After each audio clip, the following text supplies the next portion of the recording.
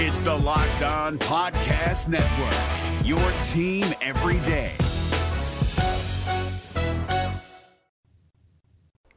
This is the Locked On Reds podcast.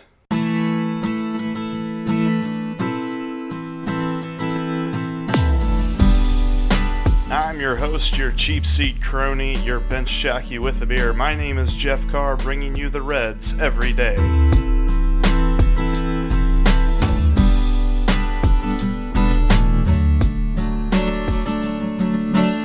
Happy Throwback Thursday, Reds fans. Welcome into the Locked On Reds podcast. I'm your host, Jeff Carr. Thanks so much for downloading and listening to today's show. For the first half here, I got a nice little fun kind of throwback idea for you that we'll take a look at, and then in the second half we'll recap a great day for Nick Senzel in center field. But before we get to all of that, make sure you're subscribed to the podcast on iTunes, Spotify, Google Play, and Stitcher, and also check us out on social media at Locked On Reds and at Jeff Carr with 3 Fs, and look us up at lockedonreds.com, where there's all sorts of great content on the website. So for Throwback Thursday today, going to do something a little bit different. You know, I've been doing players and a couple managers here and there, and maybe even looking at a couple of different historic teams that did some things. But today, I want to look at great names. Just, mostly sort of funny sounding names, but great names of players who once donned a Reds jersey. Now, they don't necessarily have to have had a huge impact. In fact, I've got one guy on here who a cup of coffee would be too long of a way to describe how long he was with the Reds, but I still think that it's kind of a funny thing. The first name that I have written down, he's a pitcher. Back in 1905, he had 39 starts for the Reds. He had 32 complete games. He had an 18-23 record with a 2.86 ERA. That's right. You have a 2.86 ERA and you have a losing record. That's how different the game was back then. It was just so much more about defense and pitching, and the hitting wasn't a forefront. Guys didn't hit a ton of homers, but anyway, that's getting out of character here with this theme. The point is, this guy pitched for the Reds in 1905. His name, Orville Overall. Yeah, Orville Redenbacher and, your Gene Overalls. Stuff like that. That's the guy's name. Great name there. Another guy pitched for the Reds back in 1913. It's, they don't make names like they used to. Whatevs. It was a while ago, over 100 years. And this guy, he pitched in 1913, 11-12 overall record with a 2.91 ERA. It's Mordecai Three Finger Brown. Yeah, he actually went by Three Finger Brown. He only had 3 fingers on one hand. And that was the hand he used to throw with. And the funny part was, it happened. This isn't funny. The reason that the fingers, he only had 3 fingers is he lost part of 2 fingers on his right hand due to an accident with some farming equipment whenever he was a kid. But he learned how to grip a baseball with his right hand, and it turned into a nasty curveball that he made a major league career out of. So it's kind of one of those things where you're just like, oh, well, how much of a negative really is it if he turned that? But, Mordecai Three Finger Brown. Then another one. This was the guy I kind of teased at the beginning. He pitched a grand total of 3 innings for the Reds in 1910, but he's got one of the best names on this list that I've created. His name, Mysterious Walker. Yeah, that's not a nickname. That's actually his first name is Mysterious. I can only imagine all the jokes that he must have had in his life and all that good stuff. But Mysterious Walker pitched 3 innings back in 1910. Then another one, you actually might remember this name. I do remember this name, but only because I'm weird like that. Back in 2006, the Reds had a bench outfielder. He played all 3 outfield positions, mostly a defensive replacement, as he only got 53 at-bats in 2006. He did have a homer, and he had 11 hits. That's Quentin McCracken. That was a great name. I always remember that. That's one of those that it sticks with you as a kid because it's such a different name. And this guy, the next name on our list, he's actually in the Reds minor league organization right now. He was drafted in 2017. I'm talking about Cash Case. Yep, first name Cash, last name Case. Brilliant. Then, of course, there's Wally Post, a very famous former Red back in the 50s. In fact, in 1955, he had over 5, wins above replacement. I think it was 5.3 wins above replacement. And it is a crying shame, and I read an article, it's from a few years back, about different cool names in Reds history, and it was talking about Wally Post. It was on redreporter.com. It was talking about Wally Post, and it's a crying shame. He said that the Reds, whenever they talk about their history, they really need to get better with the pre-Big Red Machine days, because think about it. This is the most obvious thing there is, the most obvious missed opportunity.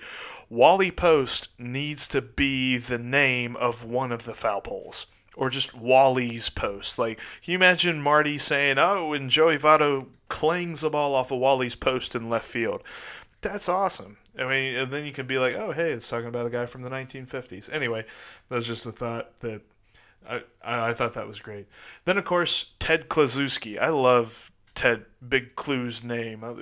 That was his nickname, was Big Clue, but Ted Kluszewski is a great last name. Of course, he hit 251 homers as a Red. Great former Red that, maybe one day we'll actually get a little bit of a closer look into. And then a couple of names, real quick before the break here. I always think of late 90s, early 2000s Reds when I think of these three names, but Pokey Reese, Gookie Dawkins, and D.T. Cromer. Now, Pokey obviously had the biggest impact of those three guys. D.T. Cromer, I just remember that name because it was so crazy. Really only, I think he was a utility guy at best. But anyway, that was just our nice little Throwback Thursday here for the first half of today's episode. But when we come back from out of the break, we're going to talk about Nick Senzel and his successful spring training game in center field. You're listening to the Locked On Reds podcast. You're in the Locked On Reds podcast here on this Throwback Thursday. Thank you so much for downloading and listening to today's show. Tomorrow, for Phone It In Friday, I welcome back Chad Dotson onto the show. Have a great conversation for you guys with Chad. I think that I really enjoy talking with him about Reds baseball. We get into some topics like Jose Peraza, Nick Senzel, and just the whole idea of manipulating the service time and all of that good stuff. And then also talk a little philosophically about the save statistics. So, yeah, I know that just sounds real riveting. But I really enjoyed talking to Chad, and I think it's going to be fun for you to listen to as well. So get excited about that. As I mentioned earlier on, yesterday Nick Senzel played his second game in center field for the Reds. And, in his first game, there really was nothing to speak of defensively as far as really a chance for him to show his quality. In fact, he didn't really even get that much, get that many balls hit to him in his first appearance. But in this second one, I don't know if you've seen the video here, when they played the White Sox today, the Reds won 11-4. Senzel started in center field. He actually batted 7th in the lineup, a little bit further down this way. As far as the bat goes, he was 3 for 3. He had an RBI and a run scored. He had a pretty good day in that regard, but also defensively, there was a play in which a long fly ball was hit. It was basically right center field. It was right on the edge of where you would consider center field and then right center field. And Nick Senzel was lined up straightaway center, so he had to get on his horse and track the ball all the way back. In fact, he had to go up against the wall. He bumped into the wall after ranging all the way over, and he was able to make the catch on the warning track there. And it was a phenomenal catch, and as the Reds' Twitter account had shared, he said, looks like he's been doing this all his life. Hard to overreact to just one play there in a spring training game against the White Sox, but I really have a good feeling about Nick Senzel in center field, and I really think, maybe just a little bit of a preview of the conversation with Chad Dotson today, or on Friday.